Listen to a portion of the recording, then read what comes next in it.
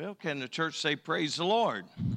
It is good to be in the house of the Lord today. Let's give the Lord a mighty hand clap. Let's make our webcast audience feel welcome, the church in the balcony. Appreciate everybody being here. It is Labor Day weekend, and of course, a lot of people traveling, trying to get that last summer vacation in, if you will. Trying to make that happen, and so I guess that's the end of summer. I guess is Labor Day marked as, but I'm glad we got 4 seasons. I'm glad that we have the ability to see winter, even though we don't like winter. We can see it. Same way with fall of the year and spring and summer. I'm glad we have all the seasons. We need to be in much prayer for the Florida area. Where the hurricane actually hit is the very place that we would go out, and Brother and Sister Hall had many properties out there, and the last hurricane that hit in that area took all of her houses and stuff out, and this time the hurricane hit in the same exact spot. You might hear them talk about Horseshoe Beach. Horseshoe Beach isn't a beach. You go to the edge of a rocky place, and there's the Gulf. It's just a little fishing community, but they name it Horseshoe Beach. Well, it had another devastation given to it for this hurricane, and so much water came inland that it just literally destroyed homes, businesses. It's a small town like Phelps.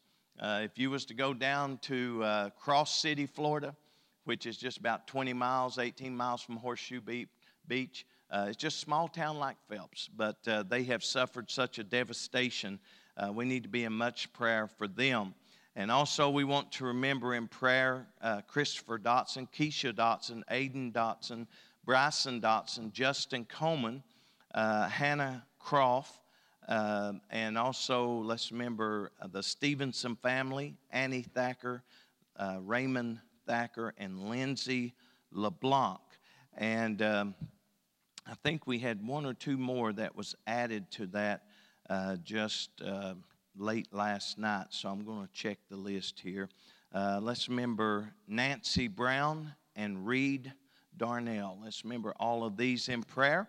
If you have a prayer request you'd like to make known just by the raising of your hand, let's just talk to the Lord a little bit this morning.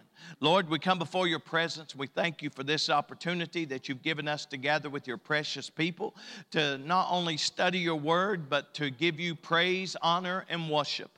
I pray, Lord, that you would touch each and every one this morning that is gathered in the sanctuary, that they may have illnesses, they may have sicknesses, they may have things that is bothering them. Lord, I just pray that you would just show your power unto them. I pray also, Lord, that you would move in a mighty, miraculous way for all of those on the prayer list, all that are sick and afflicted, whether they're in the hospital, nursing home, wherever they may be that need a touch. I pray that you would touch them, and Lord, that they would give you honor all the days of their life. For it's all in the mighty name of Jesus. Amen, amen. Let's give the Lord another mighty hand clap. Amen. If you have your Bibles, I want you to turn with me to 1 Samuel. 1 Samuel, and we want to look in chapter 16, and I'm going to open up with verse number 7, but we're going to back up and read a few verses that I think is going to be a blessing to us so that we can all get something from the Word of God. The Word of God wasn't an old book written a long time ago. It was the word that was written for us today also. Not only was it good for the times that we're reading in, but it's good for us today. And I'm glad that we can say the Word of God will minister to us no matter where we are, what level of education we're on, what level of society we're in. It doesn't matter. The Word of God will minister to us. Aren't you glad for that this morning, that the Word of God will minister to all of us? So we want to go to 1 Samuel and chapter 16, and we want to look at verse number 7 opening up. But the Lord said unto Samuel, look not on his countenance or on the height of his stature, because I have refused him. For the Lord seeth not as man seeth, for man looketh on the outward appearance, but the Lord looketh on the heart. Now, a lot of people have misinterpreted that scripture. They have misquoted it. They have misrepresented it. And so we're going to learn what that means today, because sometimes it's the unexpected person that God wants to use. Maybe not what we think, maybe not what society thinks. I've heard people say to people, oh, you'd make a good preacher, to somebody who just was a good speaker or had a smooth voice. That doesn't make a preacher. Sometimes you look at things on the outward appearance and you say, well, they would make a good this or they make a good that, and they may be the worst at it ever. So the unexpected and also the overlooked is the name of our lesson this morning. So with the reading of the word, you may be seated in the name of Jesus. We begin to see that God uses those that the world overlooks. I think that sometimes when we look back even at our own country, we find that there were many that were used mightily that to establish our country that would not have been used if man had looked at the person and made a judgment about them. You can look at George Washington. And some of our forefathers in this country, we look at them and revere them, and rightly so, respecting them. But they were not perfect men. They were far from it. They would do things that sometimes you would think, I don't even know how America got established. And it's kind of chaotic at times, and you got people that were rebels and people that were dividers and people that would say they was on the side of the revolution against England and then end up being a turncoat. So all of the people that maybe you look at in our world today that you think, well, they'll make a good preacher, or they'll make a good husband, or they'll make a good wife, or they'll make a good, worker, doesn't necessarily mean they will be a good worker. We had one time coming up to the mines that I worked at, if you weighed 220 pounds and you was all muscle, man, they wanted to hire you. They wanted to hire you because they looked at you on the outward. You may have been as dumb as a coal bucket and not able to even turn a screw, but they looked on the outward appearance, and they wanted to say, in that respect, they will make a good coal miner. They'll make a good worker. It doesn't necessarily work in that way, and in fact, I've seen some people that couldn't read or write, but they could wire up panels in scoops and miners, and it would amaze you because they couldn't read a blueprint, but they could take stuff out and put it back. And if you judged them on the outward appearance, you'd say, they ain't nothing. They'll never do any good. But they were very intelligent in what they were doing. We got to remember that not always is the outward appearance a good thing to judge someone by. And a lot of people take this verse that I just read, and they want to say, well, that's saying that God doesn't look on the outward appearance, so it doesn't matter what we look like or how we dress. But that's not what this verse is saying. This verse is just saying that when they looked at Saul and they looked at different leaders, they looked at somebody big, somebody that was tall, and you think about Gunsmoke and Marshall Dillon. He was always the biggest one in the town, and so they looked at him because he could handle the people.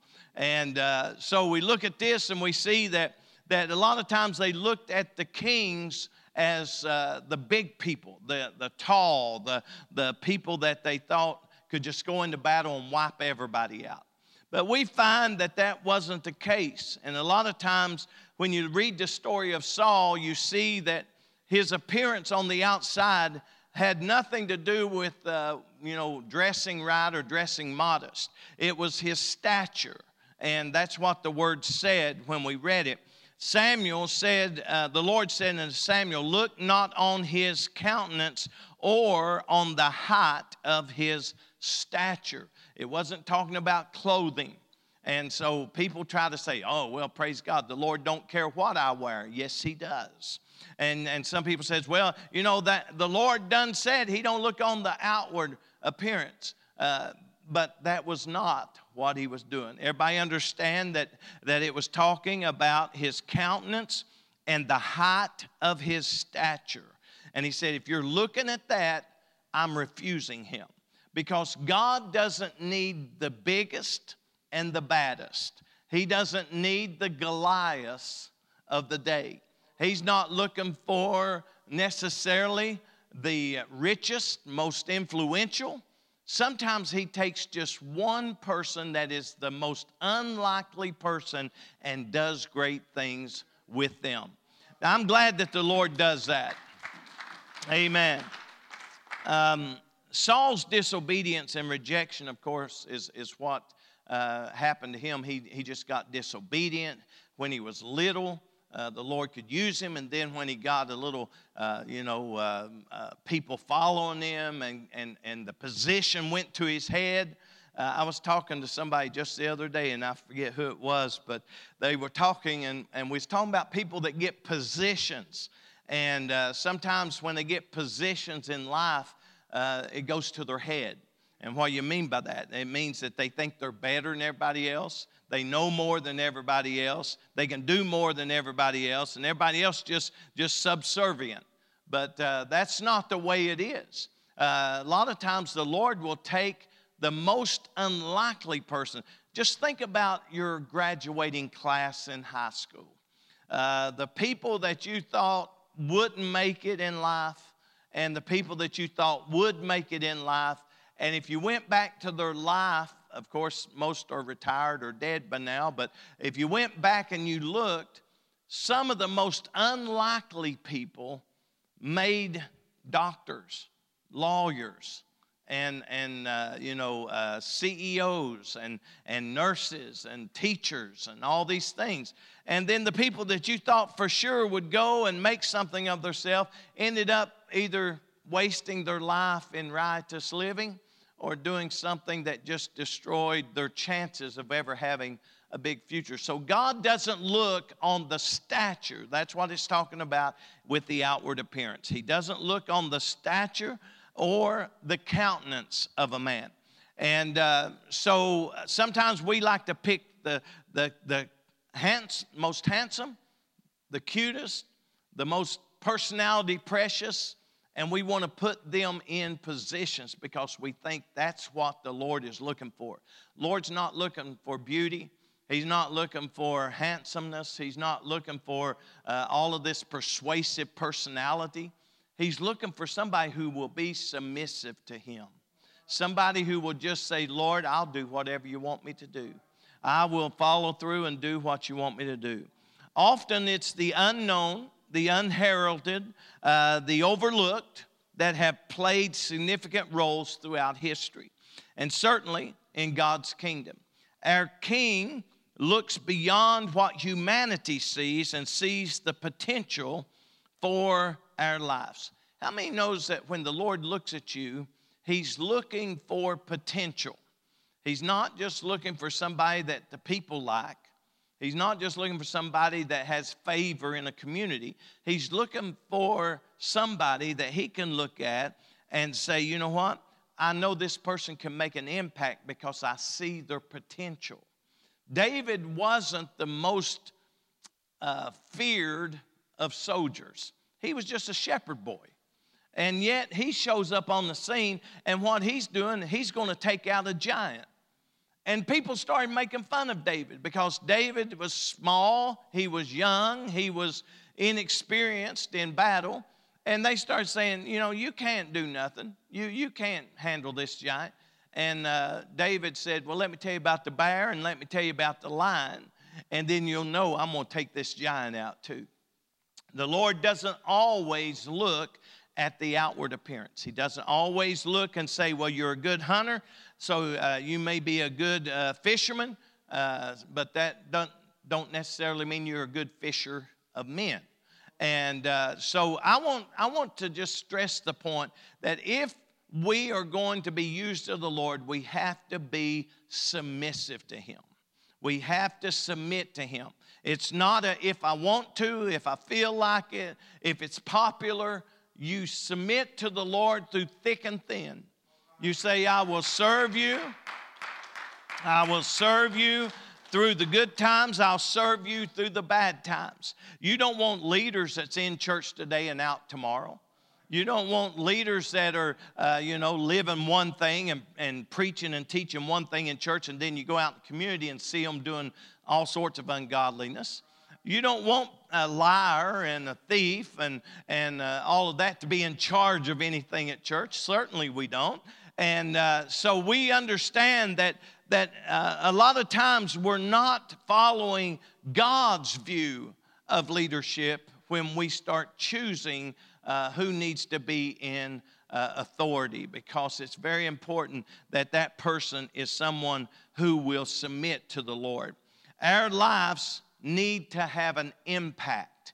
David's life had an impact before he ever became king. He learned how to fight giants before he ever learned to sit on the throne. He learned how to lean upon the Lord for understanding before he ever began to battle the battles that he faced. We find that there's going to be a lot of times in our life that if we're not careful, we will be more about submitting to our own will than His will. And we will find ourselves sometimes making decisions that make it easy on us. But we don't make it easy on us. If you're going to be a leader, it takes a lot of sacrifice. It takes a lot of submission. There's things you have to do when you want to go fishing. There's things you have to do when you want to go on vacation. There's things you have to do. And why? Because the Lord has called you because you have potential. Sometimes I'll be talking to someone and they'll be saying something to the effect, I don't know why God called me, or I don't know why I'm in this position or whatever. And I look at them, I say, God has a reason. There's a reason you're there. There's a reason. And it might be talking about obedience, or it might be talking about disobedience, and say, I don't know why I'm in this situation to where there's a lot of disobedience around me. And I look at them when they start that, and I say, well, let me tell you why you're here. You're here because you are the one that God picked to be an example and to show what it really means to be a leader. So a lot of times, you think leaders never get discouraged. You think leaders are leaders and they're always going to be leaders. But leaders sometimes fall just as much as lay members fall. And they quit just as much as, I forget how many percent of ministers leave the ministry every year. It's an astronomical number. They just say, I'm not putting up with all the aggravation. I'm not putting up with people being mean to me or my family and all these things. So they just walk away from ministry. Now, the question is, if we look at ministry as a job, we'll quit our job, right? Because if you got a job you don't like, you're going to quit it. You're going to look for another job. I've looked for jobs, and I worked in 28-inch coal, and I did not like it. So I didn't quit it until I got another job, but as soon as I got that job, I quit it. I wanted to go from 28-inch to 11-foot coal. And same thing when I got my first job in the mines. It was mud and water, 36 inches coal, and there was 1.5 feet of mud and water everywhere. You waded through it, you crawled through it. You didn't wade through it, you crawled through it. I'd put my clothes out in the yard and take a water hose and spray them off just so I could take them in the house and let her wash them for the next day. That's what kind of sometimes things that teach you things in life. Because if you grow up and have no hardships, you'll never know what it is to go through a hardship or sacrifice. And every leader has to go through some type of testing time to see if they are really going to serve the Lord or not. And that's what David did. David was just a sheep herder. David was really, I like one of the phrases that was in our lesson, Jesse's forgotten son. Can you imagine? A prophet comes, he's going to anoint somebody, and all the sons come out. Jesse gets all of his boys. He gets his biggest ones and tallest ones and the most stout that's been lifting rocks and all these things, lifting weights if you want to. And he put them all in the line, and Samuel's going, nope, nope, nope, nope, nope, nope. And he went down to the end of the line. He said, have you got any more sons? You know, David was Jesse's forgotten son. Have you got any more sons? Well, I got one more, but you don't want him. You see, the most unlikely becomes the hero. You don't want him. Why don't I want him? Bring him out here. Why don't I want? Oh, he's just a lad. He's just a young person. He's a sheep herder. He's out watching the sheep. Well, bring him here and let me look at him and see if this is the one the Lord wants. And so he finally brings David out, and yes, David is the one that the Lord wants. Never think for a moment that the Lord hasn't got a plan for your life or for someone else's life. It may not be in the pulpit. It may be to help. It may be to do things around the church. There's so much work to do. And if we had door knockers, if we had just a few people that would be a committee that would say, every Saturday we're going to go out and knock on doors and we're going to try to invite people to come. That is what leadership is. You don't start right here, right off the bat. David's a preacher told me, he said, I don't let no young minister get behind the pulpit until he scrubs the toilets for a while. Because that'll tell you if you really are dedicated or not. And, I don't scrub toilets. I don't do windows. I don't do this. I'm a preacher. Well, you're going to learn preachers aren't ministered to. You're the minister. You're the minister. And so David was Jesse's forgotten son. But he was God's chosen king. I look at this and I think of all the challenges and all the background. We often present excuses for why we can't do something. East Kentucky will mess with your mind if you don't have a mind or the mind of Christ.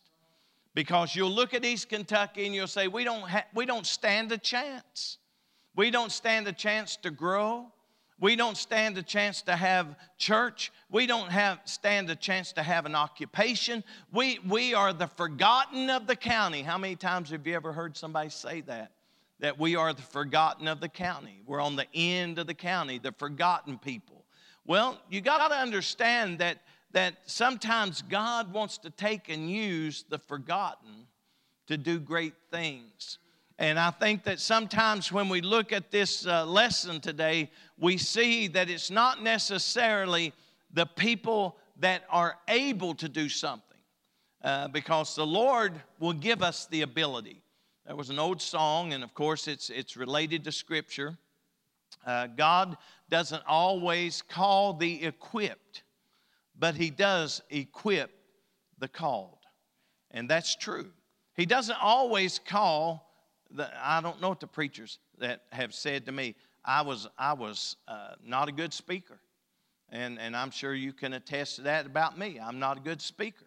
I'm not one of these people that have all this smooth tone, good stories, and cohesiveness to put everything together. I just preach the Word of God and give you what the Lord gives me, and that's it. But you see, sometimes we look at the orators of the day, oh, they got a baritone voice. They must be a preacher. Or they got this way of putting everything together in a nice little neat package and give to us. Now, I'm not saying we shouldn't try to be as educational as we can and try to be as together as we can. But I'm just saying that's not what God looks at. God looks at people that says, here am I, use me. That's simple as it gets right there. Here am I, use me. We look at our background, our family, our challenges. East Kentucky is always challenged. We look at our schools in East Kentucky and we say, you know, we don't have the advantages that Louisville has or Frankfort has or Lexington has. And we try to encourage everybody to leave East Kentucky and go to the city because we want them to have better opportunities. But here's the thing. God can take an area that looks forsaken and make it as fruitful as the Garden of Eden. Amen. Amen. He can take an area that people have downed and said they're nothing but just a bunch of hillbillies, and they just don't have no opportunities there, so we're going to leave and go somewhere else. I'm going to tell you, God wants to use what looks as being the unusable. He wants to take the people that maybe looks, people from the world look at and they just simply say that area will never have church growth. I've heard people say that. Oh, you know, if you was in another city, I've had people tell me, oh, if this church was in Huntington, it'd be headquarters. I've had people say that. What's wrong with having headquarters right here?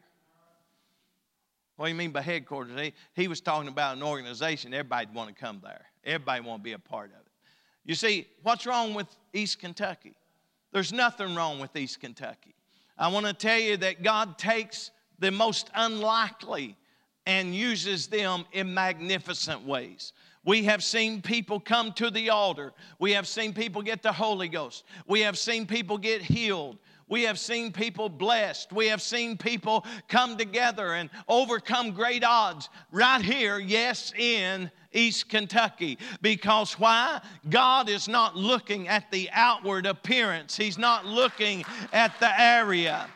He's just looking for somebody that wants to be faithful, somebody that loves Him, somebody that will say, I will do what you want me to do. I will go where you want me to go. I will say what you want me to say. That's all He's looking for. You know, this church wasn't built because we had a lot of money and a lot of people. This church was built by the will of God. People looked at this church and they just shake their head. I'd see them out in the community. They say, why are you building a church so big? I said, because people need a place to go. You say, well, why ain't it full? You ask God that. Talk to God about it. He's got a plan. He's got a plan. He's just looking for some people that says, I'm going to be faithful, whether it's full or whether it's small, whether it's big, whether it's little, whether people's excited or not excited. You know, if I went by the licked my finger and by the wind of popularity, I would have quit a long time ago. I would have said, no, I ain't pastoring. I'm going to the city. I'm going to a city 1,500 miles long. Amen. That's the city I'm going to. And in order to get there, I understand that it's not going to be because we were the greatest. He chose people because not of their great number, but because of their small number. He likes to take little areas and do big things. He likes to take a small church and impact people in a greater way. You don't have to be a church of 500 or 1,000 to impact a community. You can feed the hungry. You can witness to the hurting. There's people walking up and down these roads all the time that you could stop to and just give them a card and pray for them. That's what God's looking for.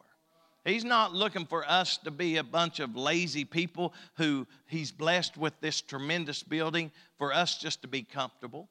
He wants us to go out and try to win the lost and win those that are walking the roads and those that's in the hollers and the hedges and the highways. The challenges, if we start believing them, make it impossible for us. If I start thinking I can't, then I won't. Right?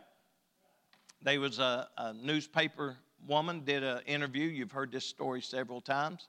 She came to do an interview, and she was amazed that we are actually broadcasting on the internet. she was just amazed. She said, y'all are doing what big cities are doing. And I looked at her and I said, well, why shouldn't we? Why shouldn't we do things that big cities doing? Cities don't have the market on doing big things. In fact, a lot of the cities like Chicago, you know what, Chicago, you can't even have church at night. People's afraid to drive after dark. People's afraid of getting shot. So people shut the churches down and just have a day service, a morning service. So cities aren't all that, and neither is country all that. But it's who God wants to use, sometimes the most unlikely. And that's what this lesson is really about, is learning that God doesn't need the best to have the best. He doesn't need a lot to do a lot. The Lord just needs somebody like David, who may be overlooked, and everyone around him may say he is nothing but a shepherd boy, but he became a giant slayer and then became king. Working your way through life, submitting to God, is the way that God's going to use you in a mighty way. Our King looks beyond our humanity, our background, our family, and the challenges. We got to quit believing what the devil tells us. The devil tells each and every one of us we're not going to have revival. You got to quit believing it. Somebody's got to tell the devil to get behind me. The devil's going to tell you, oh, there will never be a bigger church in this area than 30 people, 50 people. You know, the average attendance in America is 50. Every church, the abnormal are the 1,000, 1,200, 2,000, 5,000 church. Those are abnormal. Those aren't the normal. 50. Now, I don't want to look at that and let it cause me to fall into that pattern of, well, 50's all we can get. Because we've had more than 50. We've had more than 60. We was pushing 100 at a certain time. Those things are just a small thing with God. 100 is nothing with God. A number that gets us fouled up and tied up is something we got to not get wrapped up in. David one time numbered the people and got in trouble. We can't number the situation. We got to say, God can use you, Brother Justin. God can use you, Brother Larry. God can use you, Sister Joy. God can use you to do great things so that people can be baptized in His name. If you got a family member that ain't been baptized in Jesus' name, you do know they're going to hell. I hope you do. There's no sugarcoating it. They're going to be lost if you don't get them baptized in Jesus' name. So we got to get that mentality instead of saying, well, it's a poverty-stricken area and there's not much opportunities for people in this area. We got to say, no, there's somebody that needs to be baptized in Jesus' name. There's somebody that needs the Holy Ghost. And David was overlooked.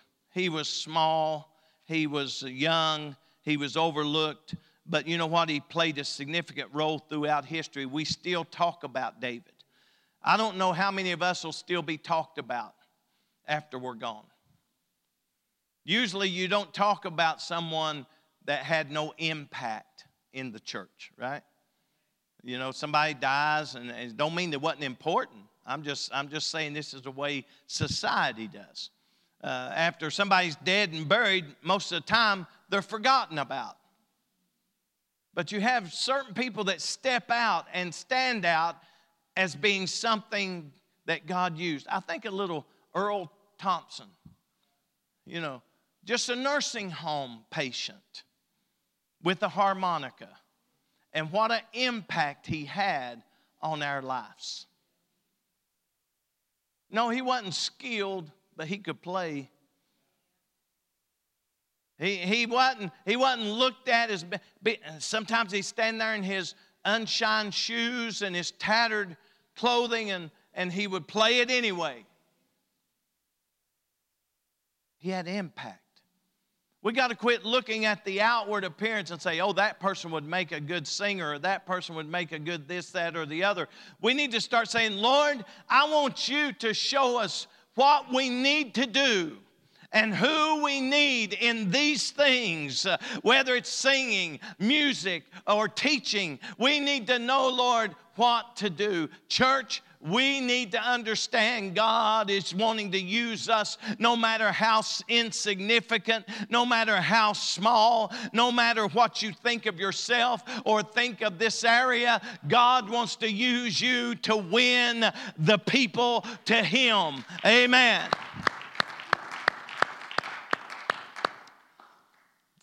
Saul's rejection and Samuel's mourning.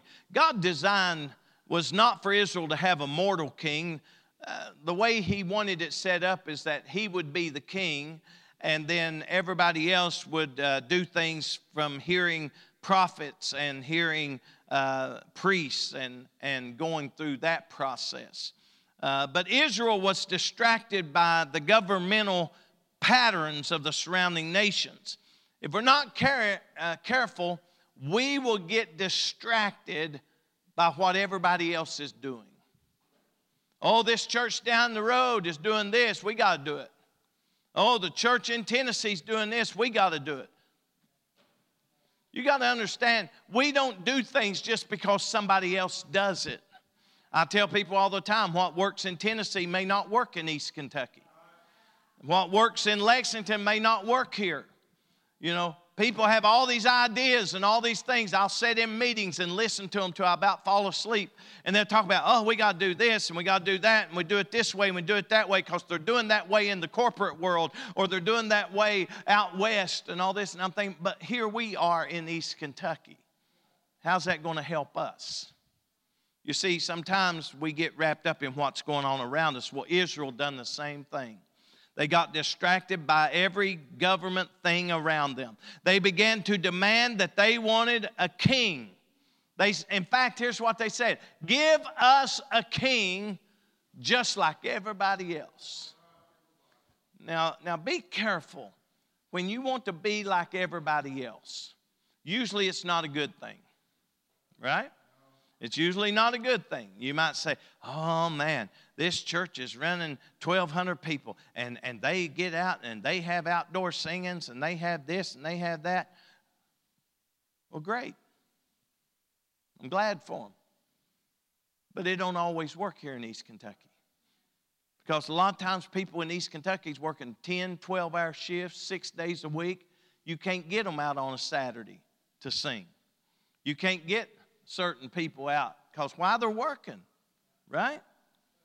I'm just giving you an understanding of why we can't look at everybody else's ways and theories and all the things they do and say, well, that would work here. It don't always work here.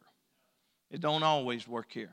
But I do want to encourage you, God has a way to work here.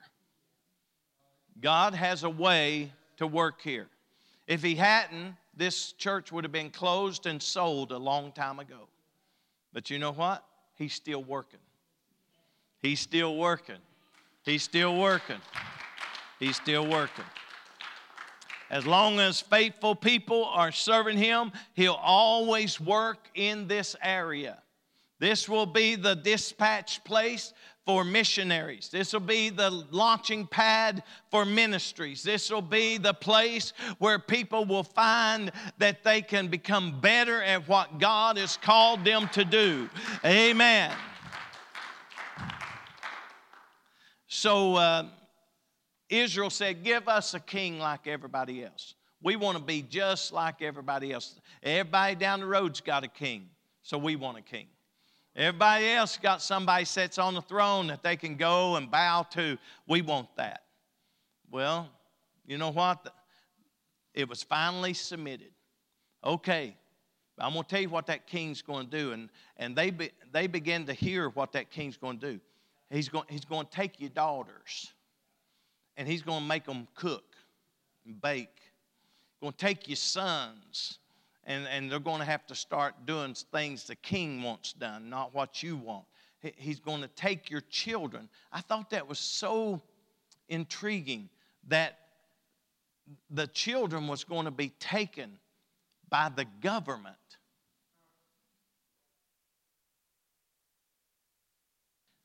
I'm here to tell you, church, we got to be careful with our kids. And that's why we need to get them in church and introduce them to Jesus. Not just a standard, not just a proclamation, or not just a place to go, but introduce them to Jesus. Because if you don't understand what was really going on, it has always been the government against the church.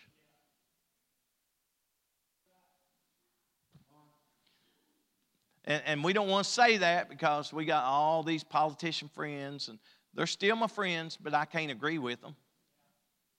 You can be friends with somebody and not agree with them, right? You can look at somebody and say, I don't agree with what you're doing, but I can still like you. Don't mean I have to shun you. I heard people say, if you ain't of this political persuasion, then we don't want you here. And I'm thinking, well, my goodness, who cares? I don't care if you're Republican. I don't care if you're Democrat. I don't care if you're independent. I don't care what you are. I just want you to love Jesus and serve Jesus. Amen? So they said, give us a king like everybody else. Well, I'm going to tell you what the king's going to do. He's going to take your children. And this is what we are in today. Whether we realize it or not, the government is going for our children. And the way they're doing it is not a secret. It's not being hidden. It's not done in a corner somewhere. They're out in the open. They're going to let your child choose what gender they want to be. And if you try to interfere, you will be the one going to jail. Preaching like this ain't going to be easy as time goes on. Persecution's going to get greater. In fact, we was told that we'll be hated of all men for what? His name's sake. So we got to learn that it's not going to be an easy road from here on out. We got to be strong in faith. Look at somebody and say, you got to be strong in faith. You got to be strong in faith. You got to be resilient. You've got to say, I'm going to stand. You got to have thick skin because people's going to say things to hurt your feelings. We got to have some thick skin. You see, they said, we want a king like everybody else. Okay, you're going to get a king, but he's going to take your children. He's going to use them for his own benefit. And don't think for a moment that it's going to go easy on you because you're going to suffer for it. And so Saul, when God gave Israel a king, he did not set them up for failure by selecting someone who was inclined to fall. But Saul was a good man with a humble spirit at the beginning. And here's what we've got to understand. It's not how you start, it's how you finish. You can talk about it. You can talk about starting to serve the Lord, and that's great. Everybody's got to have a start. But it's not the starting, it's the finishing. How are we going to finish? No wonder the Bible teaches us we got to finish our course. We got to run this race, finish our course. If we don't finish what we started, then what have we accomplished? We've wasted time. I was thinking about my life. I guess as you get older, you start thinking about your life. And you start looking back on it and you start thinking, well, have I done good? Have I helped people? Have I been what the Lord wants me to be? Have I accomplished what He's asked me to do? And I was just contemplating on those things in the privacy of my own little thoughts and room. And I was just thinking about those things. But that's a good question that all of us should ask ourselves from time to time. Am I doing what God's called me to do? Am I making a difference? Am I impacting people? Am I winning people to Jesus? How many people are in church today serving the Lord because you witnessed to them? That's all part of what we're called to do. And so we see that if we're not doing that, we're not doing what God's called us to do. I want to do what God's called me to do. And I want after this life is over for somebody to just say, you know what? One thing about him, you may not like his attitude, you may not like the way he did things at church, you may not like the way he ruled in the pulpit, but he was doing things for the kingdom of God. That's what I want said about me. God gave Israel a king. He did not set them up for failure. Saul made his own choices. Saul was humble. He was a good man. In fact, when you first start coming across Saul's calling, he was hiding among the stuff. He was hiding out. I don't want to be king. I don't want to be anointed. I don't want to be in this position. And finally, they got him and anointed him, and he was good at first. You see, some people are good at first. They're good workers. They're good church attenders. They're faithful. They're good givers. I mean, start out good, but then something happens as life starts going on. Saul started having a different attitude. He started looking at things differently. And the next thing you know, he quits listening to God and the priests and, of course, the prophets. And he starts leaning to his own understanding. The worst thing that any preacher, any leader, or any saint of God can do is start leaning to your own understanding. Because here's the thing. How many times have you heard somebody say, I don't see anything wrong with that? We're leaning to our own understanding. That don't convict me, that you're leaning to your own understanding. But when I look at the Word of God, I want to measure up to it, not try to make it come down to my level. Right? Because a lot of people think that they can make it fit them. It's the mirror we look in. It's the mold we're pressed into. And the world won't like you after you start serving the Lord. The world will not be your friend. I'm going to tell you something. I had all sorts of friends sitting around my house. And a lot of them left when I got married. Because I wasn't out there partying with them. So a lot of them left when I got married. And then a lot more left when I gave my life to the Lord. And I was all excited. I was all naive. And I'd walk up to them because we've been friends for years. And I'd say, I gave my life to the Lord last night. And I thought they'd be happy. Good. And walked off. Didn't come around no more. Why? Because I wasn't running in their circles. I wasn't doing their things. Saul's failures were many. There's a lot of things that he failed at. Ultimately, his direction or his direct rejection of godly instructions brought about his downfall. Every time you reject the Word of God, you will have a downfall. You'll have a downfall. I think about this because a lot of people that serve the Lord, when they backslide, you know what? They go back out in the world and they think that everything's going to continue as it does. And you know what? The first little bit, everything is good, right? Backsliders, when backsliders back, everything's good. Everything's still good. You know why? Because the mercy of God, not the approval of God, but the mercy of God is still reaching out. So you feel, okay, I don't feel any different. I don't feel ashamed. I just feel like everything's going to be okay. You might still keep your job. You might get a raise. You might, have all sorts of stuff, good stuff happen. But then all of a sudden, one day you wake up and everything's falling apart.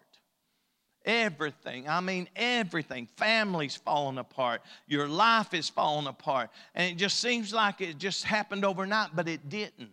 It happened the day you walked away from Jesus.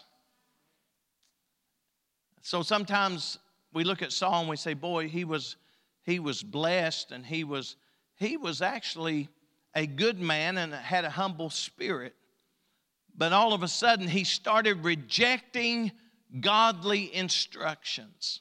The Amalekites, avowed enemies of Israel, had filled the cup of God's wrath to overflowing. God sent word to Saul by the prophet Samuel that Saul was to utterly destroy Amalek, including all its possessions. Nothing was to be spared, not even, and get this, and this is very brutal, not even women and children.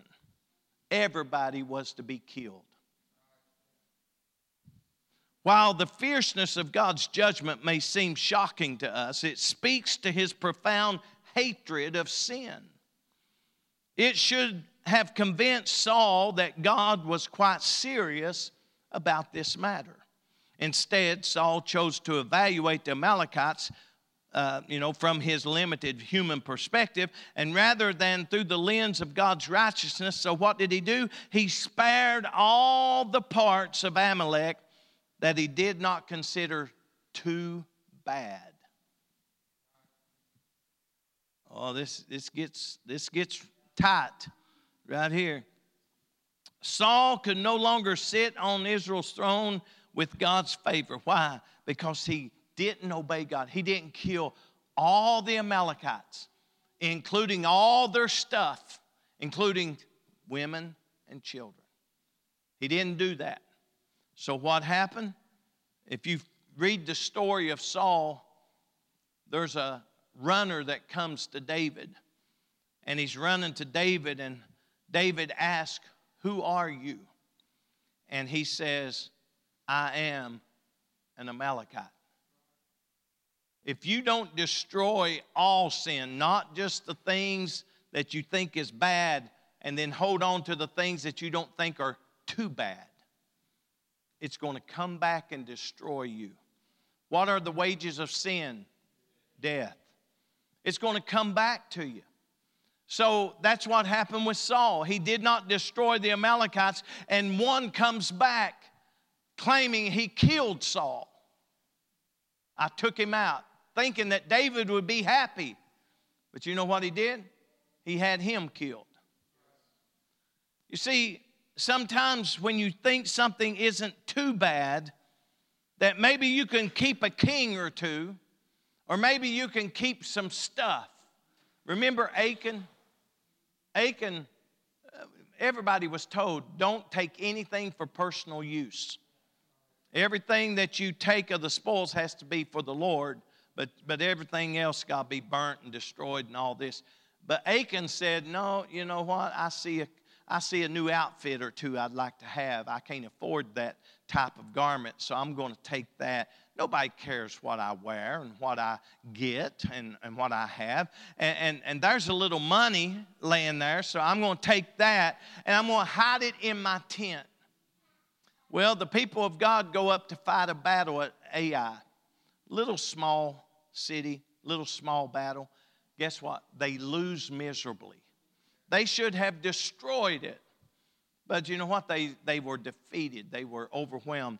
And come to find out, there was sin in the camp. We all know the story. Sin in the camp. Achan had taken things he was told not to take. Sometimes we got to understand the problems we have in our personal life is not because the preacher's preaching too hard or the church stands for this, that, or the other. But the problems we have in our own life is because we choose the things that are not too bad and do them. I don't see sin in that. I don't see nothing wrong with that. I don't know why the preacher thinks there's something wrong with that. When we quit listening to the spiritual authority in our lives, we will start having destruction come on every side. The church will go on. I just want to say that. The church will go on. Individuals will not. That's where we got to understand that, Saul decided that maybe just certain things that ain't too bad I'm going to take. But this cover-up of rebellion against God's clear commandment marked the tipping point. It started his downfall. You see, Samuel delivered the fatal message directly to him. For rebellion is as the sin of witchcraft, And stubbornness is as iniquity and idolatry. Because thou hast rejected the word of the Lord, he hath also rejected thee from being king. That's pretty stout words, right? Nobody wants to hear that your kingdom's getting taken away from you. Nobody wants to hear that, rebellion is as a sin of witchcraft. If I was asking anybody here right now, would you be involved in witchcraft? You'd go, no, not me. But then rebellion happens. You rebel against parents. You rebel against the church. You rebel against God. That is as the sin of witchcraft. And then stubbornness. Oh, we don't want to talk about stubbornness. Because some people, when you tell them what God says and the Word says, they become stubborn. They don't want to hear it, right? Amen. They don't want to hear it.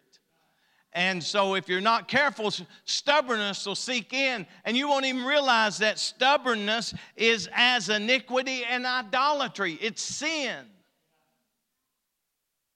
So yes, our attitude toward truth can either make us or break us. Our attitude toward truth will either have us blessed or cursed. With that said, we find that Samuel delivered this message directly to him and said, because thou hast rejected the word of the Lord, he hath also rejected thee from being king. That's a sad day. Sad day when Saul, who was humble at the beginning, obedient at the beginning, didn't even want to be seen in the forefront, hid among the stuff at the beginning, now has gotten to a point to where now nothing matters. He's going to do what he wants to do. He's going to live the way he wants to live. God's word doesn't matter anymore. The law doesn't matter. The priest doesn't matter. The prophet doesn't matter. It doesn't matter who speaks into his life. Now he's at the point to where his kingdom is being ripped from him. And the reason it's being ripped from him is simply because of his stubbornness and rebellion against the word of God. You've rejected the word of the Lord. He's also rejected thee. You know what still gets us rejected? Rejecting the word of the Lord. That still gets us rejected today. There's no sidestep. There's no American religion. There's no, understanding of this area or anything that gets you bypassing the word of God. It is what it is. And we reject this right here, we will be rejected. You can come to church and be lost. You can be faithful in attendance and tithes and offerings and still be lost. Because if you reject this right here, you are rejecting God. And when you reject God, God is going to reject you. People's lives that are struggling, people's lives that's falling apart, things that are happening in communities as well as in families, we find that it comes and it can all be taken down to where people just simply rebelled against God. AIDS was never meant to be a disease, right? But you know what AIDS is a result of? Immorality, abominations, sin. You can go back. Every disease has a sin root somewhere in its past. If you go back to the garden, the very reason that man could not live forever was because of rebellion against God's word. Rebellion against God's word will get you kicked out of God's favor. I don't want to be kicked out of God's favor. Oh, God, help us in this hour that we won't be kicked out of your favor. We won't be looking for something new. We won't be looking for something different, thinking that somehow it's going to make a better day for us. I got news for all of us. There's nothing better than Jesus. There's nothing better than Jesus. Well, we see that God revealed his criteria. We see that Saul rebelled against God's word. Jesse's forgotten son. He revealed his choice. This is all a story about the most unlikely. Jesse's youngest son seemed almost an afterthought in this drama. All the sons were rejected, and no one even mentioned David. How do you think that made David feel? Your daddy didn't even mention you. Oh, I've come to anoint one of your sons king. Not this one, nope. You got any more sons? The forgotten son. Man, I'd hate for my daddy to forget I was part of the family. So if we're not careful and we are not, mindful of the word, we can be the forgotten son. Because after all, the Lord's looking for somebody to use mightily. He's looking for somebody in this congregation to raise up and do something mighty for Him. He's looking for somebody in this congregation to say, I may not can do it in my flesh, but I can do all things through Christ which strengthens me. I believe that we've got to get out of this mentality, I'm small, insignificant, and can't do nothing. We can all speak to somebody. We all have family, we all have friends. We can all speak to someone. So with that, I want to close because we don't know everything that God sees and everything that God wants to do. We don't know what is looked at by the Lord as being potential. You know, He looked at Abraham and He said, I know him. Does God know you? And the reason He said, I know him, that he will raise his children to serve me. Does God know that you'll raise your children to serve Him? Does God know that you will raise your family to serve Him? That's what the question was. But you see, we got to understand that it's amazing that an ordinary individual can do great things. None of the people in the Bible were extraordinary people. They were just ordinary people that submitted to the Lord. My question to you, God has big plans for you. Are you going to submit? He has not designed you for the ordinary. He's created you and saved you for something more. Others may not see it. At times, you may doubt it yourself. But guess what? He's got a plan for you. He's got a plan for you that's going to affect the kingdom of God. Keep your heart right so God may see it and exalt you in due time. That's a good lesson this morning. Let's give the Lord a mighty praise. I do want to be submissive to the Lord. So with that said, we're going to turn over and transition into our Sunday school. Appreciate everybody here this morning. The Lord is good. Somebody say amen. Well, praise the Lord. What a great lesson we've heard this morning. If you were out of the sanctuary, you definitely missed a great message. So if you have an opportunity, go back and watch that message. But at this time, we are going to transition from our Sunday school service to our main Sunday service. Are there any birthdays or anniversaries in the house today? Because we would love the opportunity to celebrate with you. Is there anybody? No? At this time, if you have any seed that you would love to sow to the Lord for the Sunday school department, for the youth department, give it to a child and teach them how to give at this time. JJ, where's JJ?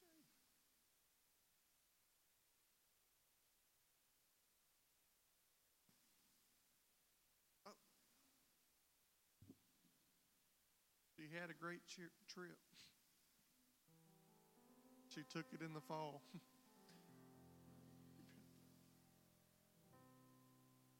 I still view y'all as children, I'm saying. Praise the Lord. Awesome. Pastor, do you need to do that before? You need to do that before 5 minutes. We got some certificates to give out. Every quarter, we like to honor kids that are faithful. In order to receive a certificate, you can't miss over 2 Sundays in a quarter, and you get a regular attendance at that. And then, of course, we have the perfect attendance, which means you can't miss any. And so our certificates today, we have 2 that have been faithful this past quarter. And the first one is Gunnar Charles.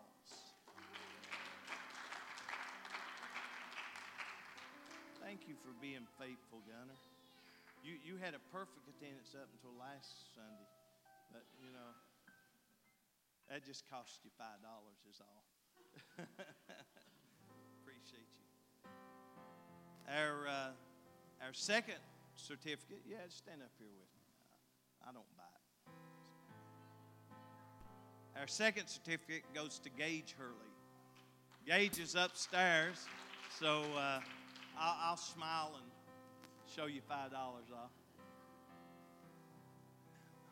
And we'll get that to you, brother. Amen. So that's our certificates for this quarter, and we'll turn it back over to Brother Kate. Praise the Lord. It's so good to have children that are willing to be here every Sunday. It's so good to have parents that are willing to bring their children every Sunday. I remember growing up, my mother would wake us up in the morning and she'd sing about the little birdie on the windowsill, singing, telling us to get up. It's time to go to Sunday school. I'm thankful for parents that are willing to invest in children and bring them to the house of the Lord. Glory, real quick, we're going to go into the word of the Lord before the praise team leads us into an atmosphere of praise and worship. So if you will, stand for the reading of the word. Before I read, and if you're flipping there, it's going to be Psalms 22 and verse 1. Whenever Pastor was talking in Sunday school, right at the end, he began to ask, how would you feel if you were the forgotten son, or for some, the forgotten daughter? And a funny story real quick, Sister Fredrina, sweet old lady at my former church, for years she would come up to me and she'd shake my hand and say, so glad you're here, so glad you're faithful. For years I just thought that she was sweet old Fredrina, Sister Fredrina, shaking my hand. And finally, right around Christmas, she gave me a Christmas card and she said, so glad you're here.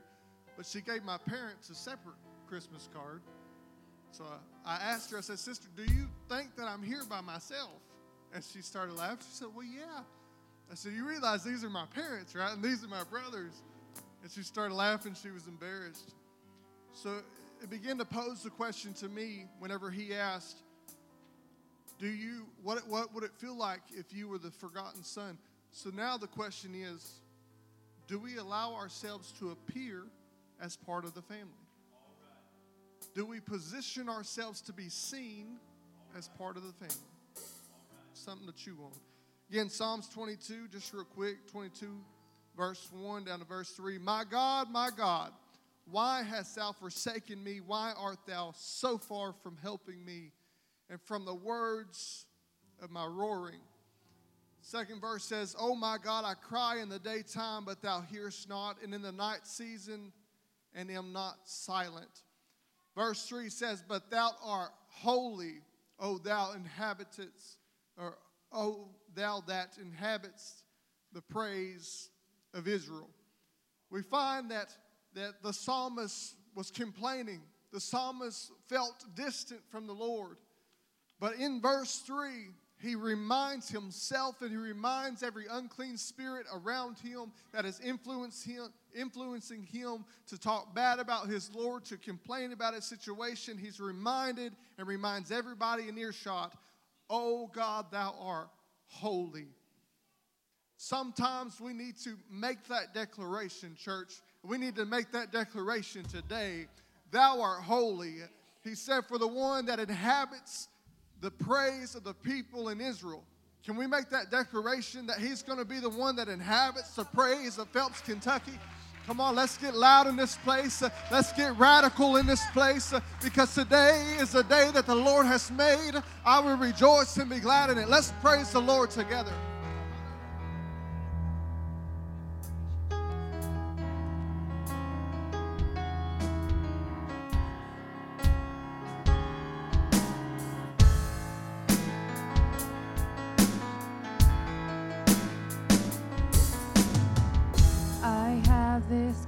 confidence because I've seen the faithfulness of God. But still inside the storm, the promise of the shore. I trust the power of your word, enough to seek your kingdom first, beyond the barren place, beyond the ocean waves. When I walk through the water, I won't be overcome. When I go through the rivers, I will not be drowned. My God will make a way, so I am not afraid.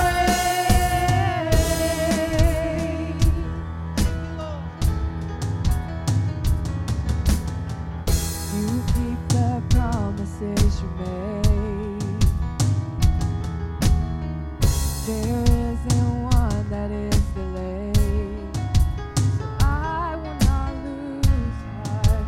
Here I will lift my arms and start to sing into the night. My praise will call the sun to rise. Declare the battle won. Declare that it is done. Oh, when I walk through the waters, I won't be overcome. When I go through the rivers, I will not be drowned. My God will make a way, so I am not afraid. When I am in the fire, I will not feel the flame. I'll stand before the giant, declaring victory. My God will make a way, so I am not afraid. Before me, behind me, always beside me. No shadow, no valley where you won't find me. No, I am not afraid. Before me, behind me, always beside me. No shadow, no valley where you won't find me. No, I am not afraid. When I walk through the water, I won't be overcome. When I go through the rivers, I will not be drowned. My God will make a way, so I am not afraid. When I am in the fire, I will not feel the flame. I'll stand before the giant, declaring victory. My God will make a way, so I am not afraid. Before me, behind me, always beside me. No shadow, no valley where you won't find me. No, I am not afraid.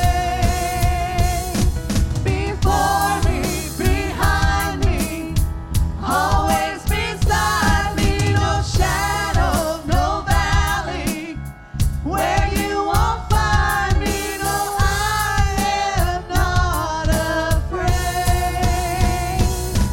When I walk through the water, I won't be overcome. When I go through the rivers, I will not be drowned. My God will make a way, so I am not afraid. When I am in the fire, I will not feel the flame. I'll stand before the giant, declaring victory.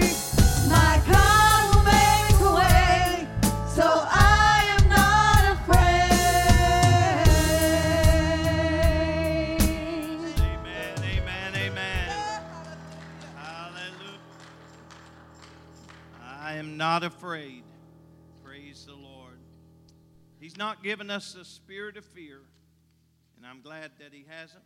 So we can keep coming to church in the midst of all that comes against us, no matter how dark the world gets, no matter how bad it gets, no matter how quiet it gets. We're not going to be afraid. Amen.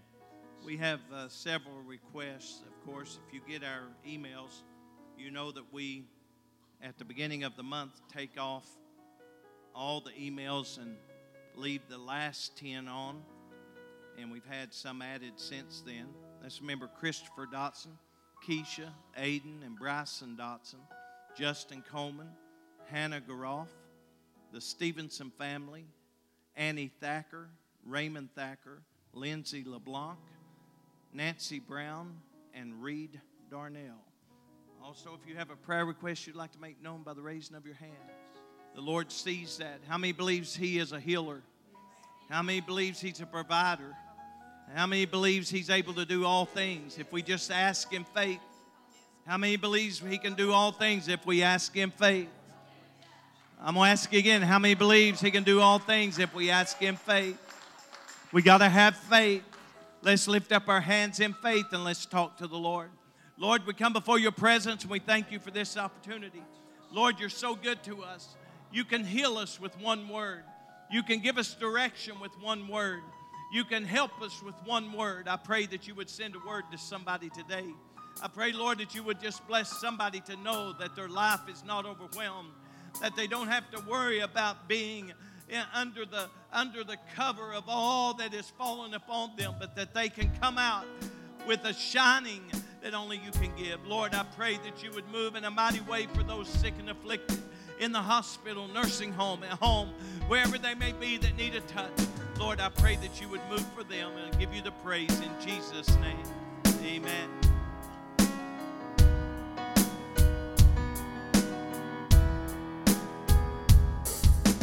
He became sin, who knew no sin, that we might become His righteousness. He humbled Himself and He carried the cross. A love so amazing.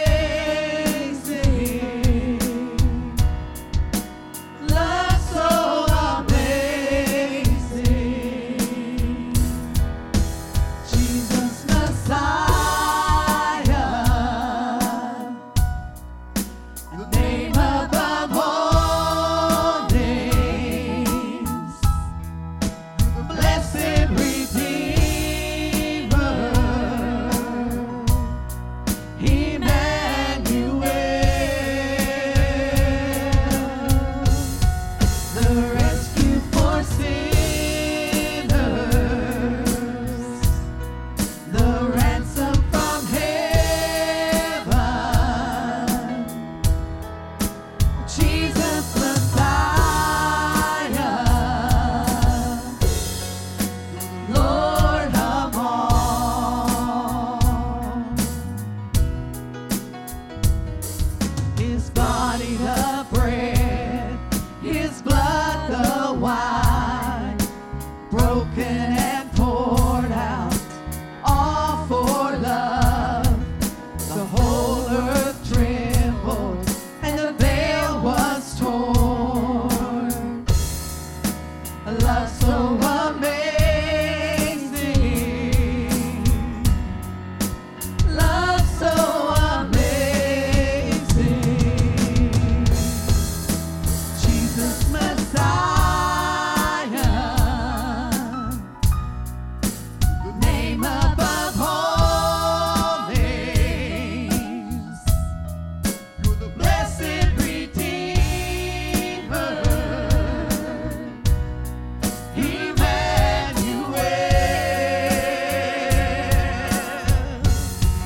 the rescue for sinners, the ransom from heaven, Jesus Messiah, Lord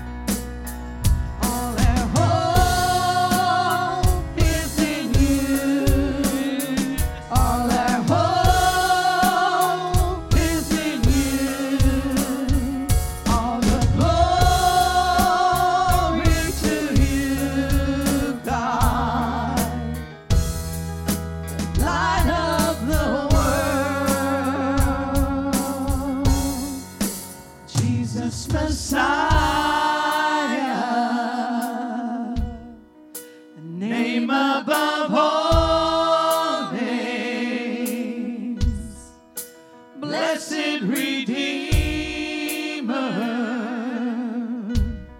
Emmanuel, the rescue for sinners, the ransom from heaven, Jesus Messiah, Lord of all.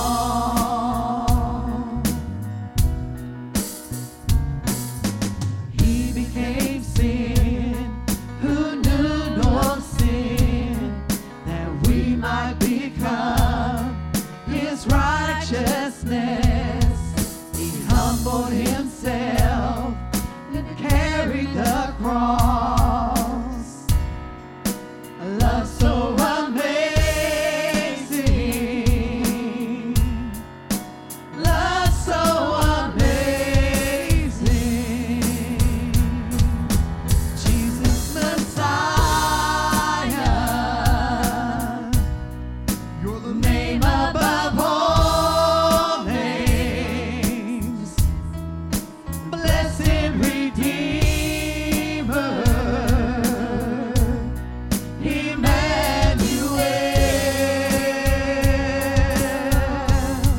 the rescue for sinners, the ransom from heaven, Jesus Messiah,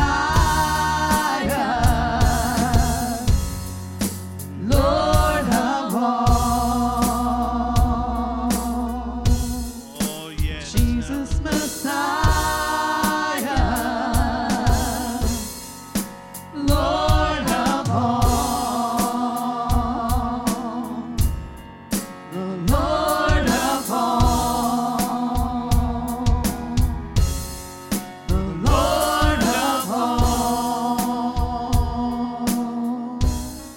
Yes, He is. Amen. Let's give the Lord a mighty hand. Amen. We want to take up today's offering. Give us the Lord blesses you. The Lord is so good to all of us. Many things have been done because you are a giver.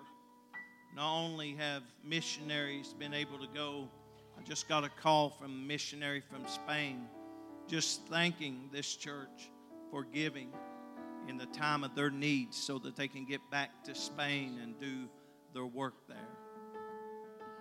Many times we look at offerings, we say, well, they just taking our money and whatever. But it's ministry. It goes out and does great things. Give us the Lord blesses you. Let's pray. Lord, we come before your presence. We thank you. We thank you, Lord, for the financial ability that we're able to give. Lord, I pray that you would take what we give and you multiply it and use it, Lord, and it'll meet the needs of missionaries. It'll meet the needs of this church. It'll meet the needs of area needs, Lord, of whether someone needs clothing when their house burns or someone needs food when they're hungry. Lord, I just pray that you would just open up the windows of heaven and begin to pour out in Jesus' mighty name. Amen.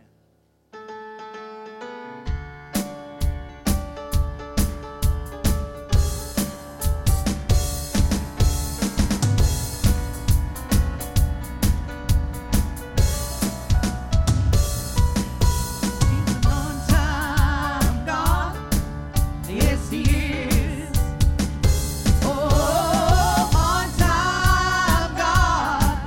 Yes, He is. He may not come when you want Him, but He'll be there right on time. For He's an on-time God. Yes, He is. Oh, you can ask the children of Israel, trapped at the Red Sea, by that mean old Pharaoh and his army. They had water all around them, with Pharaoh on their tracks. From out of nowhere, God stepped in, He put a highway just like that. He's an on-time God. Oh, yes, He is.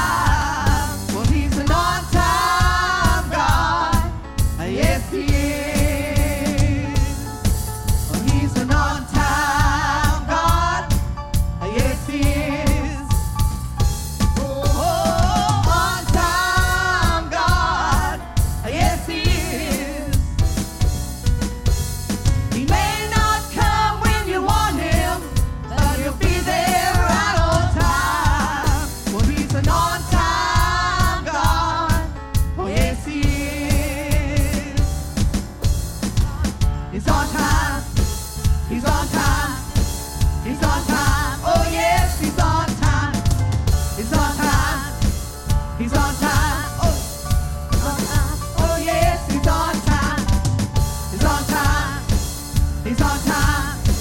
He's on time. Oh yes, he's on time. He's on time. He's on time. He's on time. Oh yes, he's on time. On time. On time. On time. Oh yes, he's on time. On time. On time.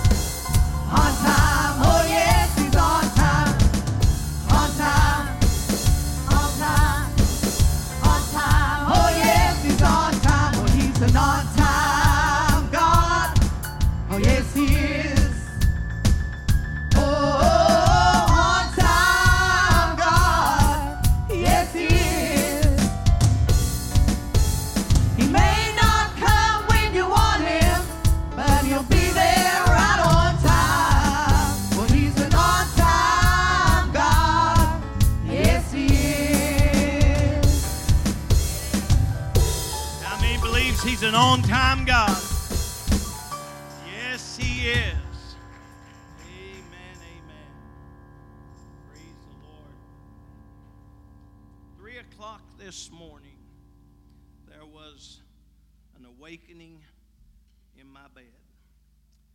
And I began to just lay there in the presence of the Lord. And the Lord began to just deal with my heart about a message for today and a song that I have not sung in 20 plus years.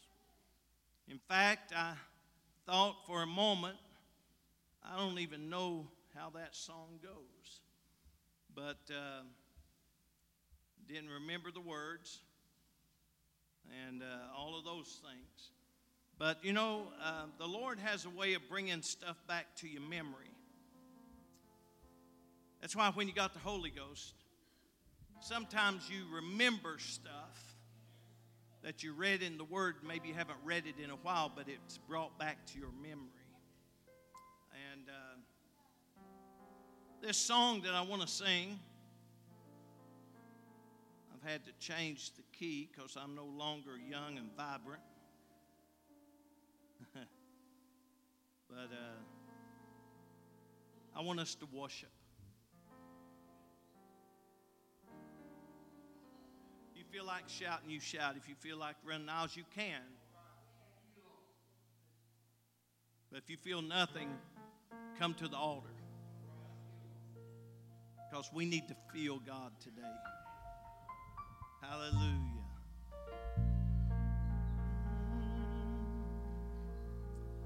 Well, I'm waiting down here by the river. Won't you come, Lord Jesus? Satan don't want me to cross. No, Satan don't want me to cross. Well, I'm standing down here by the river. Won't you come, Lord Jesus? 'Cause you don't come to my rescue, I'll be lost. Well, hear my prayer, Lord. Oh, Lord, please hear my prayer. I know you've heard me pray so many times before. Well, I need you. If you don't come, I'm gonna perish. Yes, I will. So I'm waiting on you, Lord, right down here below. Well, I'm waiting down here by the river. Won't you come, Lord Jesus? Anybody feel like you're just waiting for the Lord? Satan don't want you to cross. No, Satan don't want you to cross. Well, I'm waiting down here by this river. Won't you come, Lord Jesus? Well, if you don't come to my rescue, I'll be lost. your child, Lord, and I know that I belong to you. I'm your child, Lord, and I know I can't live without you. Though Satan tries, he tries so hard to make me doubt you. Yes, he does. But I'm so glad I know, Jesus, I'm so glad I know too much about you. Well, I'm standing right here by this river. Won't you come, Lord Jesus? Satan don't want me to cross. No, Satan don't want me to cross. Well, I'm standing right here by this river. Won't you come, Lord Jesus? Well, if you don't come to my rescue, I'll be lost. Now I'm your child, Lord, and I know that I belong to you. I'm your child, Lord, and I know I can't live without you. Though Satan tries, he tries so hard to make me doubt you. I don't know about you, but he gets to me sometimes. I'm so glad I know, Jesus, I'm so glad I know too much about you.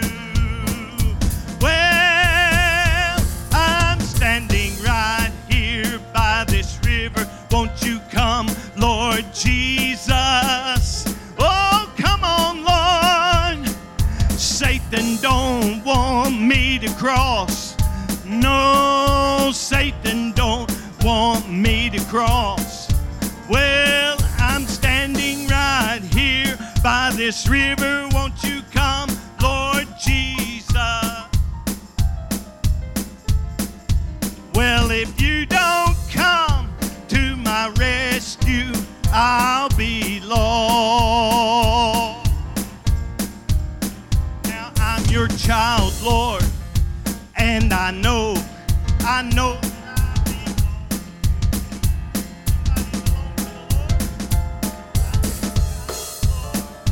and I know I can't live without you.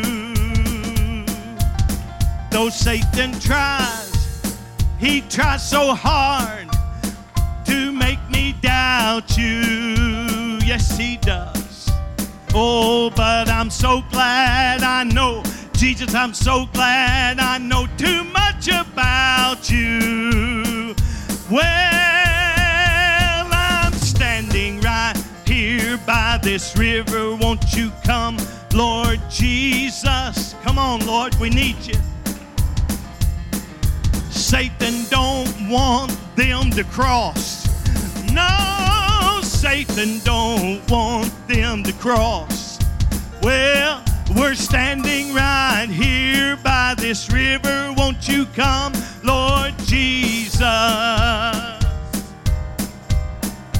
Well, if you don't come to our rescue, we'll be lost. Now hear my prayer, Lord. Oh, Lord, please hear my prayer. Anybody need a prayer answered? I know you've heard me pray so many times before. Well, I need you. If you don't come, I'm gonna perish. Yes, I will. That's why I'm waiting on you, Lord, right down here below.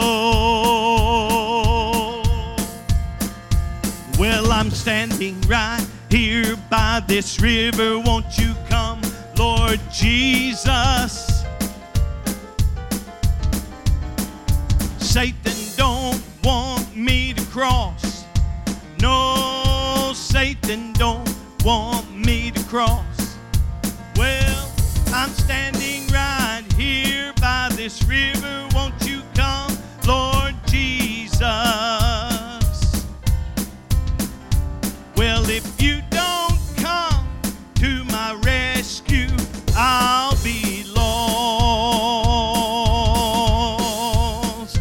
Well, I'm standing right here by this river. Won't you come, Lord Jesus? Oh, we need you, Lord. Satan don't want me to cross. No, Satan don't want you to cross. We're standing right here by this river. Won't you come, Lord Jesus? Well, if you don't come to our rescue, I'll be lost. Let's give the Lord a mighty hand. Sometimes we just need to say, hear my prayer, Lord. I know you've heard me pray so many times before. I need you. If you don't come, I'm going to perish. Yes. So I'm waiting. You know what the Bible says? Wait on the Lord. Right? Yes. Come on, we got to break through this. This is too low key of a service for us. Serving a mighty God. Anybody know how big our God is? Anybody know how mighty our God is? Anybody ready to give some praise unto our God? I'm not going to hold back because it's Labor Day. In fact, since it's Labor Day, I'm going to labor a little harder. I'm going to praise a little louder. I'm going to worship a little more. Why? Because my God is worthy. When I think of worship, I think of His worthiness. I think of how good He's been to me. How He woke me up at 3 a.m. Not just to let me lay there and look at the ceiling, but to give me something for the church today. Lord, I love you. I praise you. I give you honor. Oh, I give you honor. Praise the Lord. Genesis chapter 2. Genesis chapter 2.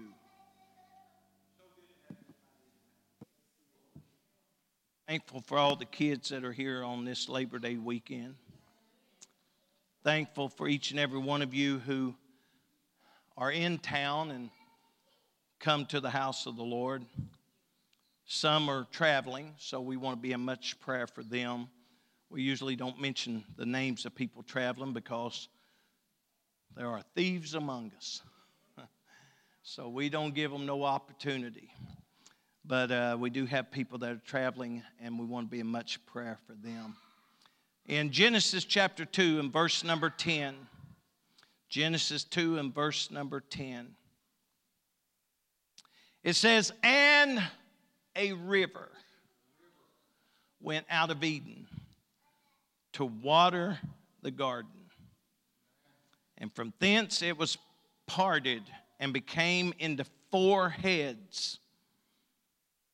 When you look at those 4 heads, you see that it was divided going into different areas that were well watered, taken care of, and valuable stuff was in those places because of the river.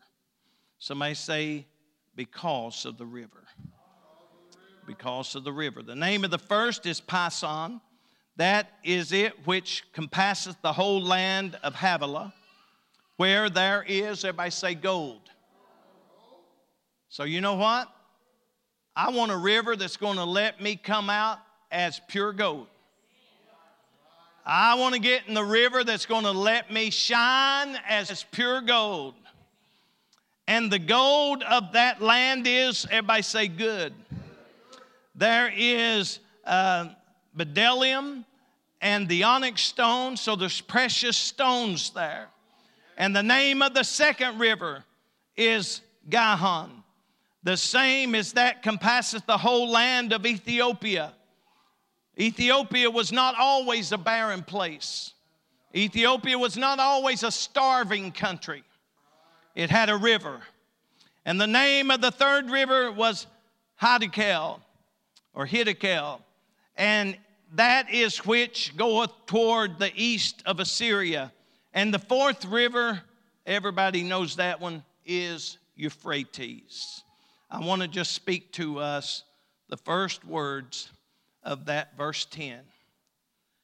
And a river went out. And a river went out. Let's pray. Lord, we come before your presence. You're good to us, Lord. I praise you. I give you honor. I did not come, Lord, just to take up a place or a space and just sit and watch things happen. I've come because I want to hear from you, and I've come because I want to worship you, and I've come because you've done so many great things in my life and in my family. Lord, I love you. I praise you, and I give you honor, and I ask, Lord, that you would bless the word as it goes forth, that this congregation will receive it, and we're going to give you the praise in Jesus' mighty name. Amen, amen. And you may be seated. And a river went out. I thought about what rivers do. Most of your major cities that were first cities that were of greatness were located on a river. You look at Charleston, West Virginia, it's located on a river. The reason being is because the river was not only important for water to drink, but it was also important for the travel.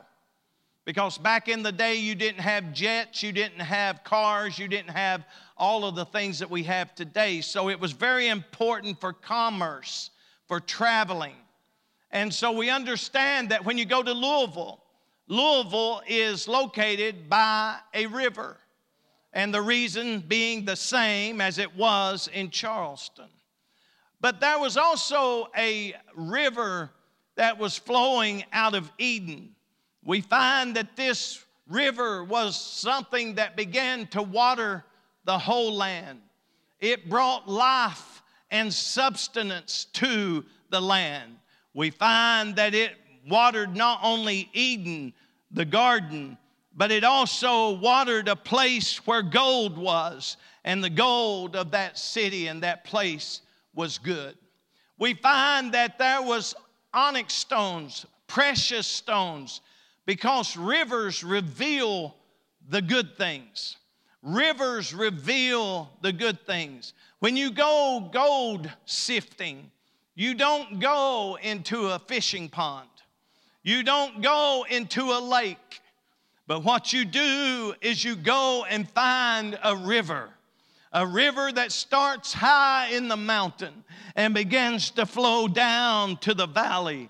It begins to branch out, and those branches are usually right in that area where people begin to pan for gold. And you heard of the gold rush, and you heard of the great things that began to happen when people struck gold back many, many years ago. It was in those rivers that they struck it. It was also in the mining industry they struck it. But it was also in those rivers because those rivers revealed the preciousness of what was in it. I don't know about you, but I come at 3 o'clock in the morning, I'm wide awake, and the Lord is speaking to my heart, and He's saying, I want you to tell my people about a river that begins to flow, a river that will bring life, a river that will help them in their despair, a river that will bring them out of depression, a river that will bring them out of their worries, a river that will bring them out of their fear, a river that will bring them through and reveal the preciousness of my Spirit in their life. I believe that we need to shout, there is a river. A river went out. It began to water the land. Where there's a river, there's no dryness. Where there's a river, trees stay planted. No wonder they wrote the song, I like a tree planted by the water, I shall not be moved. Get a river flowing in your life and you will not be moved. Get a river flowing in your life and you won't worry about tomorrow. Get Get a river flowing in your life, and you know that the Lord's going to come through and reveal some great things for you and your family. I never saw anybody dry up by a river. I never saw anybody pass out from thirst by a river. I've never seen things begin to happen that pulled people out of church when they're in the midst of a river. Backsliding happens when you move from the river. There was a story told that there was this city, it was a booming town. It was a booming commerce because it had a river flowing by it, because all big cities have rivers by it. Chicago, river. You can look at a lot of the places, rivers. But we began to read this story, and it became kind of, I guess, concerning to me that this river, they decided they needed to change the channel of this river, and they wanted to redirect it to another place, kind of like what Pikeville did. Pikeville rerouted the river. If you don't know the history of Pikeville, Pikeville wasn't always like it is right now. What they call the river field, where the arena is, that was all river at one time. But they rerouted the river. People said it can't be done. But what happened, it took the river away from its natural course. And when you take the river away from its natural course, then whatever's located by the river loses its touch with the river. So they began to reroute this river in this place, and they rerouted it so severely that the town that was thriving dried up because the river was no longer there. I would like to say that if we don't stay connected to the river of God, if we don't stay connected to the presence of God, that we will dry up. There'll be no praise in our lips without the river. I want to wade in the river. I want to go to the river. I want to swim in the river. I want the river of God to flow in my life so I don't have to worry about falling apart when things get bad. I've got a river that brings gladness. Somebody shout, I've got a river that brings gladness. I've got a river that brings hope. I've got a river that brings contentment. I've got a river that lets me know everything's going to be all right. Somebody help me preach just for a moment. Somebody say a river went out. A river went out. When there's a river flowing, things are going to grow. When there's a river flowing, churches are going to grow. When there's a river flowing, attendance is going to go up. When a river is flowing, people's going to get excited rather than being bland. When the river flows, people's going to shout instead of pout. When the river flows. When the river flows, you see, sometimes we forget that the river brings life. The river brings life. I think sometimes we forget. If it wasn't for the river, none of us would have water. Your water comes out of the river. If you're on city water, your water comes out of the river. If you don't understand where your source comes from, then you'll never understand what you're taking into your life. That's why sometimes you'll get them little cards from the water company saying they was poison in your water, but it wasn't enough to kill you. You better know what's going into your life. Now, I know people that's so health conscious that they got to have everything just right, or they just think it, they're going to die. I mean, I've had so many lectures on people who were on this, what is that diet called? Yes, keto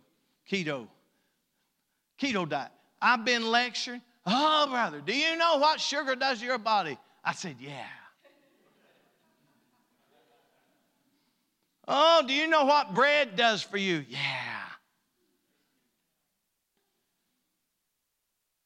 You see, the Lord gave us everything to be used in moderation. So if you eat 2 pounds of chocolate, of course it's going to make you fat. But if you take a square or two off of that big pan, it ain't going to hurt you. But I sit and I listen to about an hour lecture on the keto diet. Oh, you can eat all the fat you want. I say, I don't like fat. Fat belongs to the Lord. That's what the Bible says. I don't like fat. Well, you can eat all the steak. Well, I like steaks. You can eat all of this high protein and all this stuff.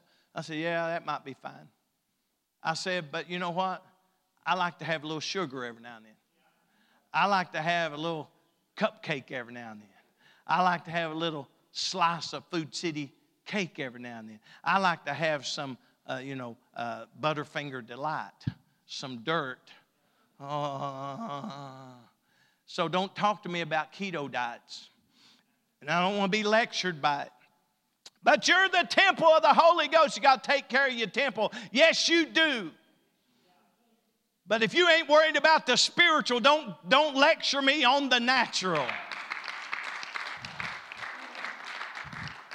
I began to look, and it says in Psalms verse 36 and verse number 8, they shall be abundantly satisfied with the fatness, not of the steak, not of the meat, but of thy house. I don't know about you, but if you don't like the house of God, you're in the wrong place. Go join a club. Go join the Kiwanis. Go join somebody else. But if you want to be in the midst of where there's abundance, satisfaction, come to the house of God. The Bible says, and thou shalt make them drink of what? The river. The river is life-sustaining. The river is always referenced, if we do a type and shadow, of the presence of the Lord, the flowing of the Holy Ghost. We find that if we will be looking to the flow of the Holy Ghost in the house of God, we'll be satisfied. The only time people get dissatisfied is when they quit having church. We come to church and sit. That's why I look at you and say, don't sit there and don't just play church and don't sit on a pew. You need to be a worshiper and a praiser, because somebody needs a move of God. Somebody needs God to move. They shall be abundantly satisfied with the fatness of thy house. His house satisfies me. When I wake up at 3 a.m., I can't wait to get to 10 a.m. because his house satisfies me. I can't wait to get my suit on. I can't wait to get my tie tied. I can't wait to get in my automobile and get to the house of God. Why? Because it's the only place I'm satisfied. It's the only place you will ever be satisfied. The world will not bring you satisfaction. Life will not satisfy you. The world and all of its pleasures will never bring you satisfaction. Mick Jagger done sung it. You got to understand, the world can't give you no satisfaction, but the house of God brings satisfaction. Oh, I don't know about you. I'm satisfied in the house. Amen. I tell you, this world's wicked. This world's wicked. And I don't know why anybody, especially people that go to church, want to embrace it. I don't understand that. Because the only satisfaction we'll ever have is right here. Right here. When you come through those doors and you see your brothers and sisters coming to the same house you come to. You see your brothers and sisters worshiping. You see your brothers and sisters singing. That's why when we sing up here, the praise team's got to be praisers and worshipers, but we got to respond to what's being said. Because if we don't, If we don't, the river's going to move and be rerouted. And if the river's ever rerouted, you do not want to be in a dead church. You don't want to be in a church that has no spirit. You don't want to be in a church where people just come and present their views. You don't want to just come to a church and sit on a pew and your problems never get solved and your joy never returns and your happiness never comes. You don't want to be in a church like that. You want to be in a church where the river's flowing. You want to be in a church where the river's flowing. I want to be in a church where satisfaction. I want to drink of the river of His pleasures. What pleases you, Lord? I want to drink that drink. Oh, Brother Larry, there's a lot of people pleasing themselves in our world today. They're pleasing themselves. But I want to say, Lord, what pleases you? That's what I want to drink. Because this world is pouring into the mouth of anyone that will open unto them the vileness, the immorality, the ungodliness, the things that will destroy your life and your family and send you to the pits of hell. The world is pouring it into your minds and your hearts, your children's minds and hearts, and even our minds and hearts. But oh, if I can just get to the house of God, if I can just find that river that flows there and drink of His good pleasure, if I can find a place, I wish I had just a little bit of help in this house.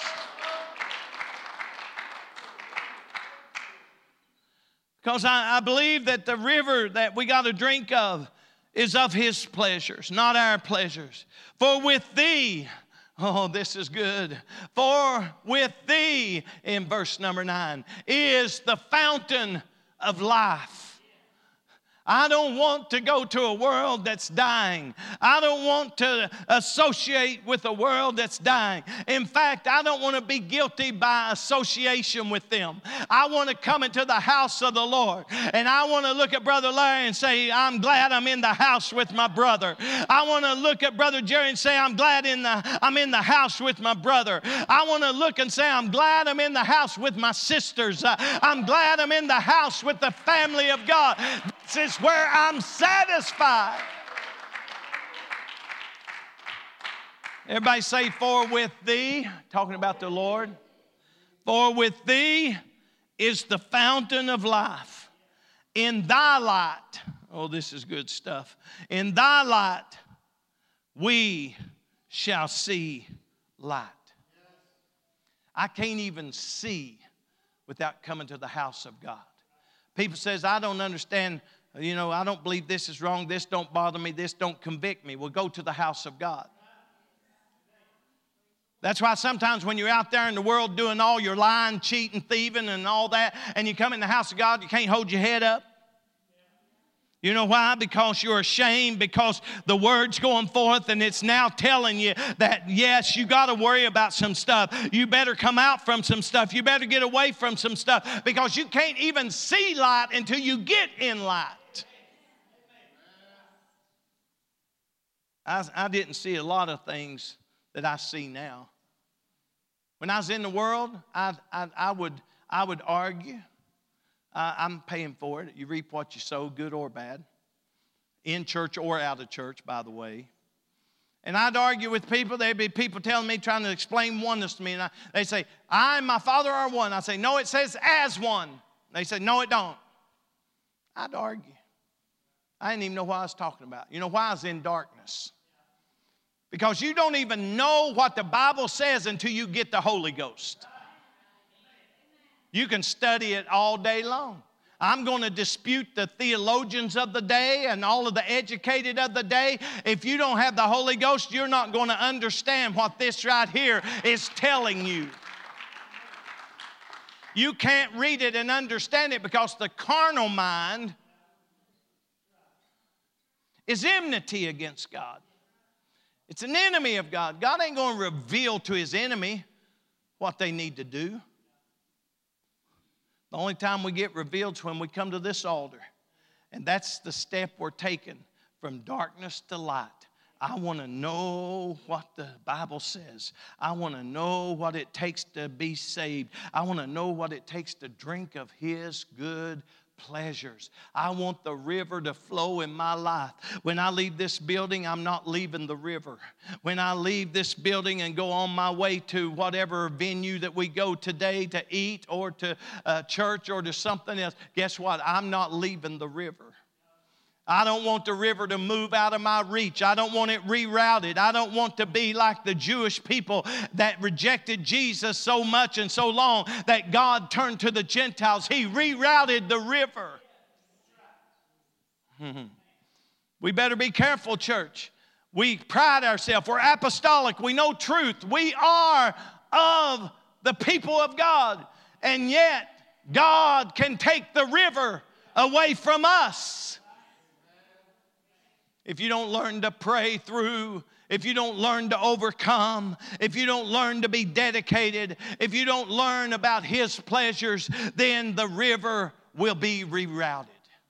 I see it happen to people's lives. They no longer have the flow of the Holy Ghost. They used to shout, they don't shout. They used to praise, they don't praise. They used to worship, they don't worship. You know why? The rivers moved. When the river moves, it dries up and deadness happens. Don't let the river move out of your life. Whatever it takes, if it takes saying, I'm not going to hang out with these people because I want the river to flow in my life. I don't want to be a part of something because the river flowing in my life. I don't want to lose out with God and go to certain places. And even though people says there's nothing wrong with it, Lord, I don't want to go there because I don't want to take a chance on the river moving. Oh, continue. Verse 10, oh, continue thy loving kindness. Continue thy loving kindness unto them that know thee, and thy righteousness to the upright in heart. Continue. I got to stay in the river. I got to be in the river. I got to wake up in the river. I got to go to bed in the river. I got to walk through my day in the river. You might say, well, I got things I got to do. I got to work, and I got to cook, and I got to clean. I got to do it in the river. As you're going along your day doing whatever you're doing, why not give praise unto the Lord? Stay in the river. Why not call on His name? Stay in the river.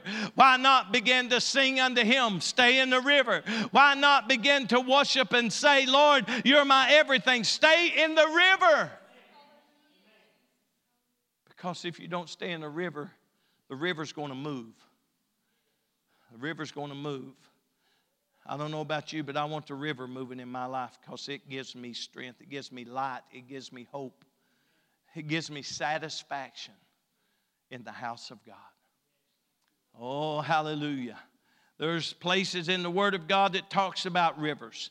It talks about rivers that make you glad. It talks about rivers that bring contentment. All these things that we read, we see that it is because of rivers. It says in Psalms 46 and verse 4, there is a river.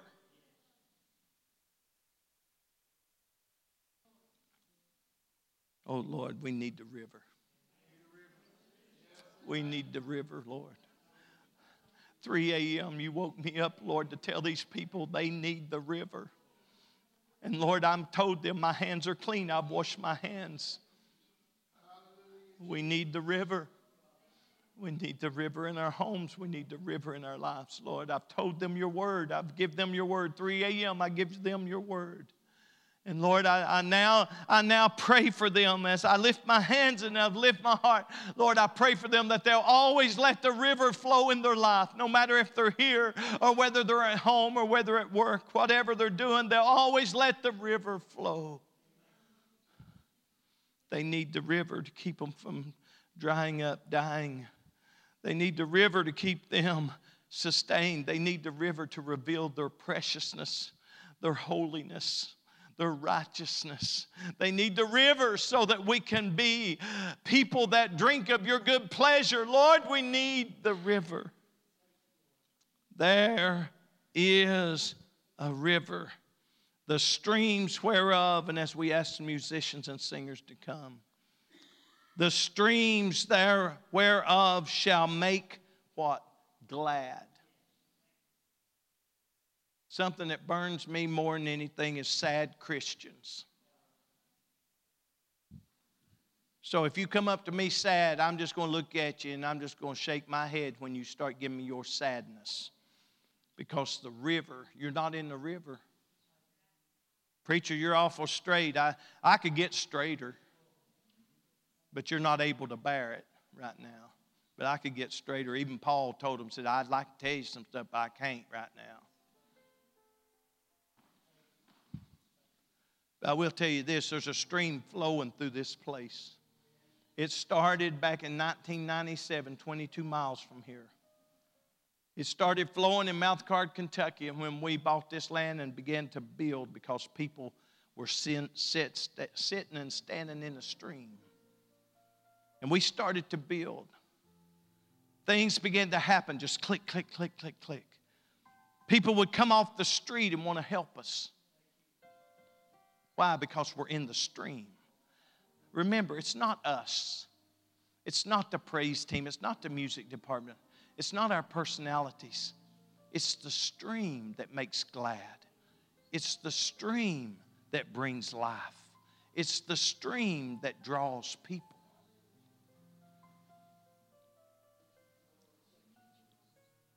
So that stream started flowing in this area. I refused to let the stream move. I want it to flow in this sanctuary. I want to see people shout under the influence of the Holy Ghost again. I want to see people speak in tongues as the Spirit gives the utterance.